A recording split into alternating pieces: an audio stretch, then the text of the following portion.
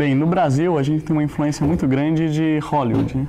Então, o cinema nacional ainda não está muito bem desenvolvido, né? E acho que de 2 anos para cá, 3 anos para cá, o cinema começou a dar uma... começou a pegar os filmes, começaram a aparecer mais filmes nacionais, novos filmes com atores nacionais, roteiristas nacionais, diretores nacionais.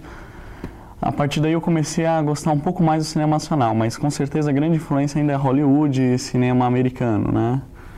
E os meus diretores preferidos são o Steven Spielberg, o Stanley Kubrick, e gosto muito também do Alfred Hitchcock, da fase americana dele.